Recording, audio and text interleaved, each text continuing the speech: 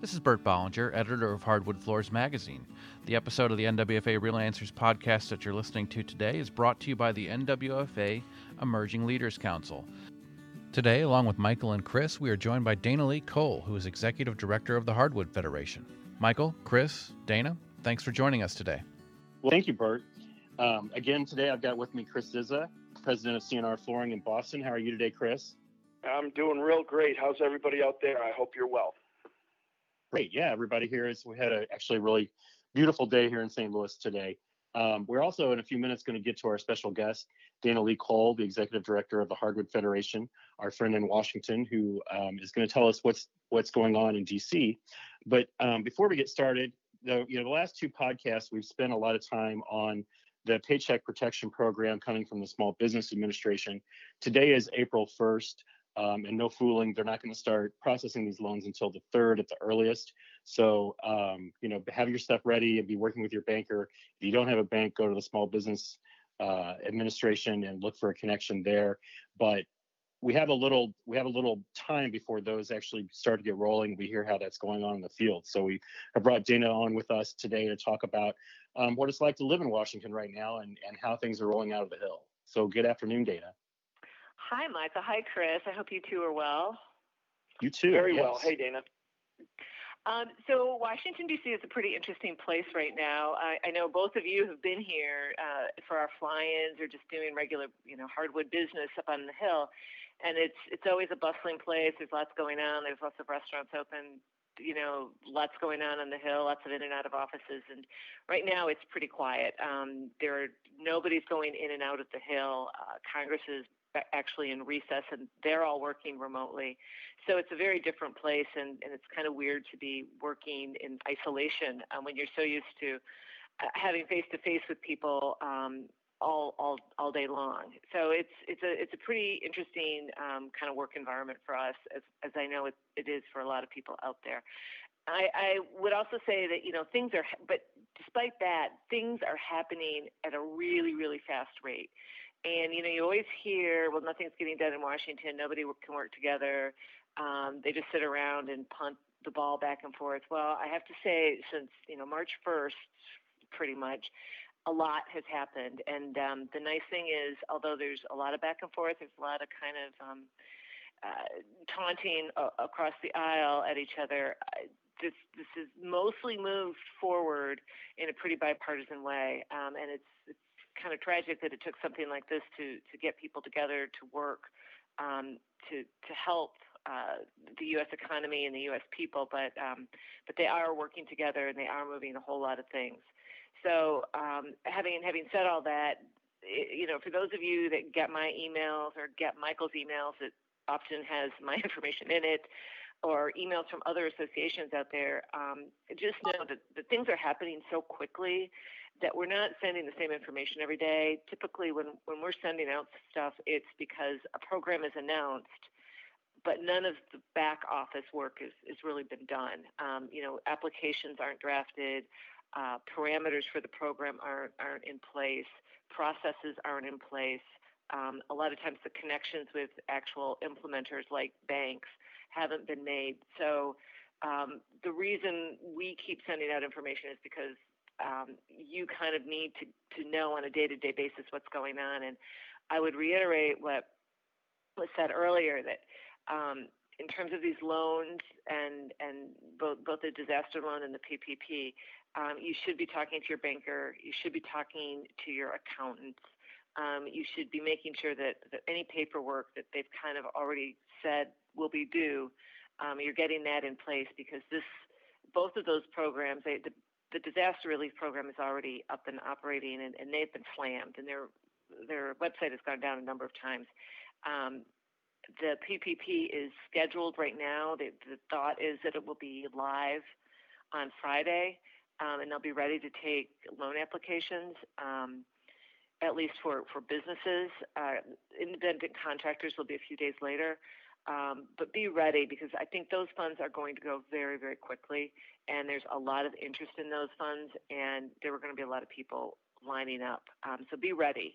That's probably the best advice I can give you on those two programs. Thank you, Janet. Have you heard anything about more funding coming down the pike as after this first round is expended? Is there talk in Washington about that? There is. Well, so there have actually been 3 bills passed. I mean, obviously the one that we hear mostly about the last 2. The first one was some assistance, some funding for medical and emergency workers, which, of course, that makes sense that was kind of the first round would be focused on them. The second round was focused on workers, and that's where you see some of this paid family leave and paid sick leave requirements and extended unemployment rules put in place. And just as a side note, the IRS just today released some really good Q&As on their website. We'll be putting that up on ours, and Michael is linked to that. So you should definitely check out those fact sheets if you've got some questions about how your business needs to respond to those new rules.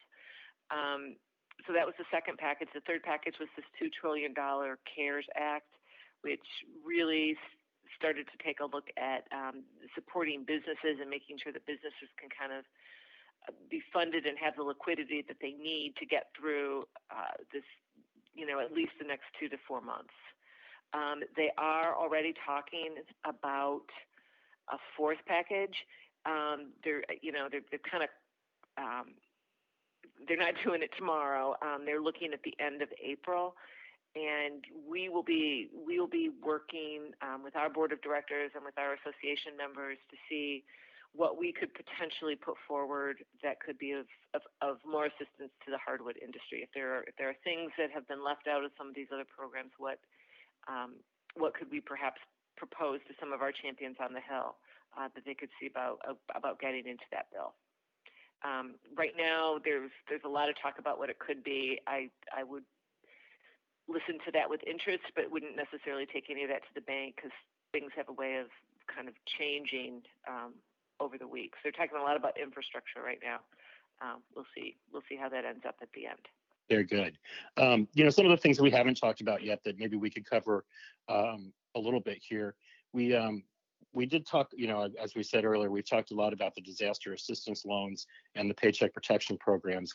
Those two being the pieces that affect most small businesses, obviously in our industry, but a few of the other things that affect them, such as net operating loss, deferred Social Security tax payments, things like that. We haven't really gotten into those on the podcast or with the information that we've shared so far. Can you kind of just give us a 40,000-foot view at some of the other items that are included here? Yeah, sure. There are a bunch of tax provisions that are included, and these were included. A lot of these were actually included in the last bill, the second bill that I talked about. So there were some changes made to the net operating losses rules, which relaxed the limitation on a company's use of losses from a prior year. So they've eliminated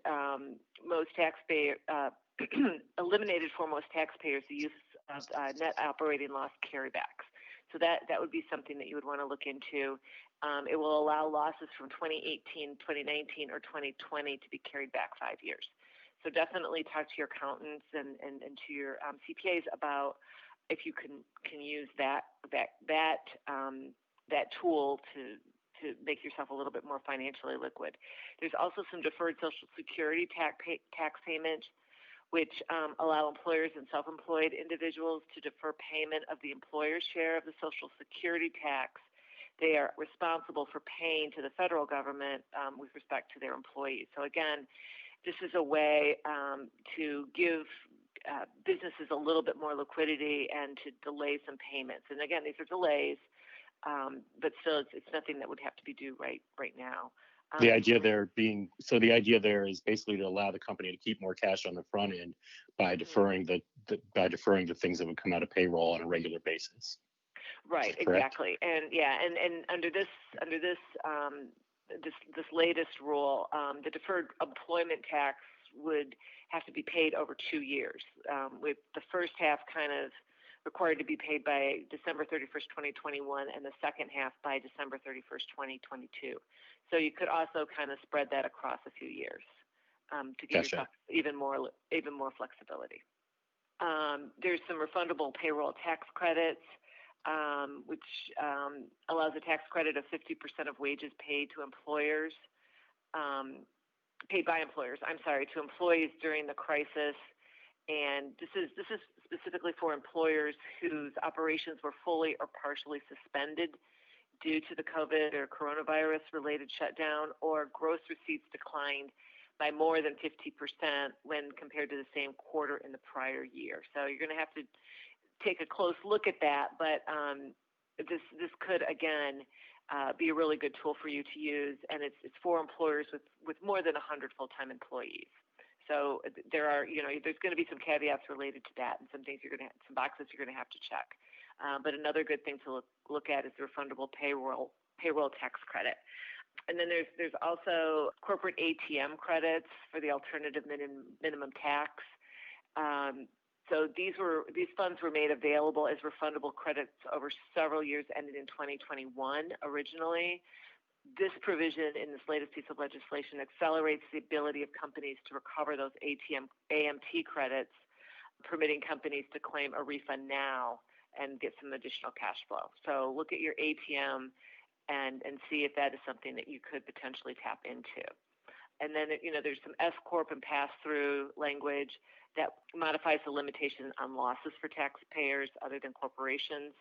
So this provision would modify the loss limitation applicable to pass-through businesses and sole proprietors.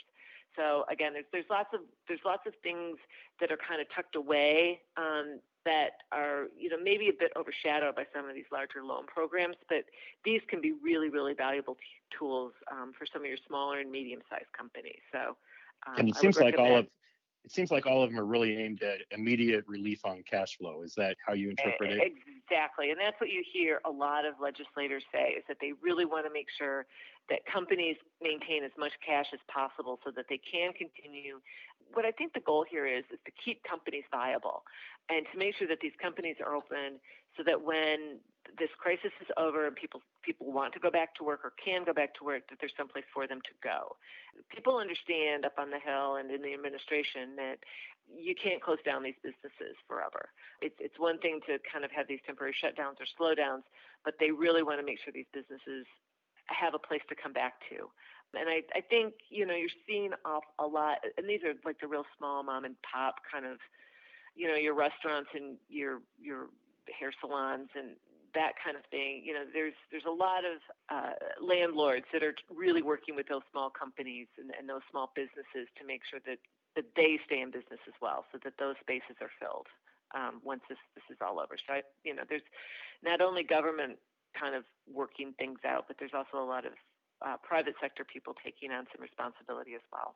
So, Dana, if the small contractor out there listening to the podcast wants to read up on a lot of what you just discussed, are we going to find that on your website? I know some of it exists on our website, Michael, or is there a more specific page relating to government that they want to go look at? Yeah, well, what I would suggest that they do is they go to our website, which is hardwoodfederation.com, and check out our latest newsletter, which kind of goes through all of these programs, and there are links in that newsletter to some of the websites. But on our homepage, there's a whole list of websites and resources that you can look at that will answer some of these questions. And that's hardwoodfederation.com. That's right. Yep. And so right on our homepage, there's a whole list of websites that you can and some of them are federal government websites, some of them are state websites, some of them are other associations that do a really good job of tracking this information. So we're trying to put up the stuff that really looks good and it's really easy to understand. Now, I will say, we've been really focused on the small to medium-sized business programs because that's the majority of the businesses and the companies that we deal with in our industry. But I think there are some larger companies that have over 500 employees. There is a loan program that is supposed to be coming online. Treasury is working on that. I haven't seen any details about that program yet. I think they've really been focused on the small to medium size. And small to medium means what? 2-3 employees, 50 employees, or under 500. So flat out under 500. That's under 500. Good. Yep. So, Dana, let's talk about the broader strokes of the forest products industry. We've spent a lot of time on this podcast trying to get down into, the person that we can help the most with this information, which is the independent contractor out there who's installing floors and needs the help to kind of digest all of the stuff that's out there. But let's talk a little bit from the larger forest products perspective. I know there's some things that have been happening in that area of legislation as well. Right. Yeah. The Department of Transportation was mentioned in, I think it was the third bill. There was some language included directed at the Department of Transportation to address truck weights, and it allows states to issue special permits for overweight vehicles and loads to allow for the free flow of critical relief supplies during the coronavirus epidemic. So this might not apply to the forest products industry right this second, or you might wonder about this, but if there are needs to do some building, some emergency hospital kinds of operations, or to put, everything from flooring to cabinets to walls up in some of these emergency facilities that they're talking about, that may be something that the hardwood industry should take a look at. So that's why we flag that. Also, anybody that's shipping chips or sawdust or pulp to a paper facility could probably fall under that kind of a waiver as well. The Department of Commerce has received $50 million to be distributed to the manufacturing extension partnerships to help small and medium-sized manufacturers recover from economic impacts of coronavirus. So if you are in an area that has a manufacturing extension partnership, see what they've got available. And there may be something for you, especially at the very, very small size, like you're talking about the independent contractors. And then, the Forest Service also got some money to make sure that they're still able to be out there and counting the trees, which is a really important tool for us to use when we talk about the value of the forest products industry, the importance of the supply chain, the good that the forests actually do in terms of the environment, and why we need to keep those as working forests. So that's not, in the grand scheme of all this money that's been given out, it's not a whole lot, but it makes a whole big difference to the U.S. Forest Service when they're trying to get people out in the field to count the trees and to show that, this industry, we're not cutting down all the trees. There's plenty of trees out there and more growing every day. I'd like to just say one other thing too, is that these are kind of federal dollars and federal programs. People should also look at their state governments. And on our website, there is a link to the Council of State Governments, and it has a really great website where it goes state by state. It's a map, and you click on your state, and it has a lot of information about what kinds of relief programs the states have been coming up with. It has like emergency orders. It has shelter-in-place orders with more detail about what each state is expecting. It also has information about what each state is doing to help kind of companies think about safety measures and what companies need to do in terms of making sure that their workers are safe if they are indeed working. So Dana, one thing I wanted to ask you, and that's kind of just a question that I came up as we were talking.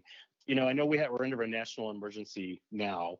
So if the states had already declared a state of emergency, how does that work? So does the national take precedent over the state, or are there still differences between the emergency states that, say, New York is operating in under, as opposed to the whole nation, or are all the states now operating under the national emergency? Yeah, so the president did declare a national emergency, and there are guidelines from the U.S. Department of Homeland Security about the critical workforce and critical industry sectors. That's guidelines. States, because we are a federation and states have a lot of rights under that federation, states can supersede whatever those guidelines are. So that's why you see a lot of states have different requirements for their emergency state. Some states are requiring people to stay at home. Other states have not yet done that. I think there's still 18 that haven't done that. Okay. So it can vary. So again, it's really important, especially if you're a company or somebody that works in multiple states. You should make sure that you kind of check out and figure out what each state is requiring and if there's limitations. Okay. Well, that's great information. Chris, do you have any questions for Dana or anything else you'd want to talk about today? No, I'm feeling pretty good about all the information we're receiving here. I read the newsletter that came out from Hardwood Federation today. I know there's a lot of good information in there. And now after listening to Dana talk a little more about it, I'll review that again.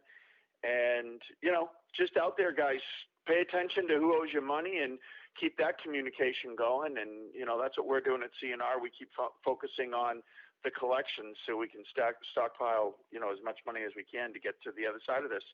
And that's what it's about. So Cash is king right now. Cash is king. I mean, everyone always says it, but right now it's accurate. So good luck out there, guys. Keep it real. And Dana, thank you so much for today. I really enjoyed it. Oh, well, thank you for having me. And, we're working hard in Washington, D.C. and trying to keep the industry in people's thoughts as we move forward through this. So good luck to everybody. All right. Thank you both for your time today. I'll turn it back to Bert. Thank you. Well, Michael, Dana, Chris, thank you so much for your time today.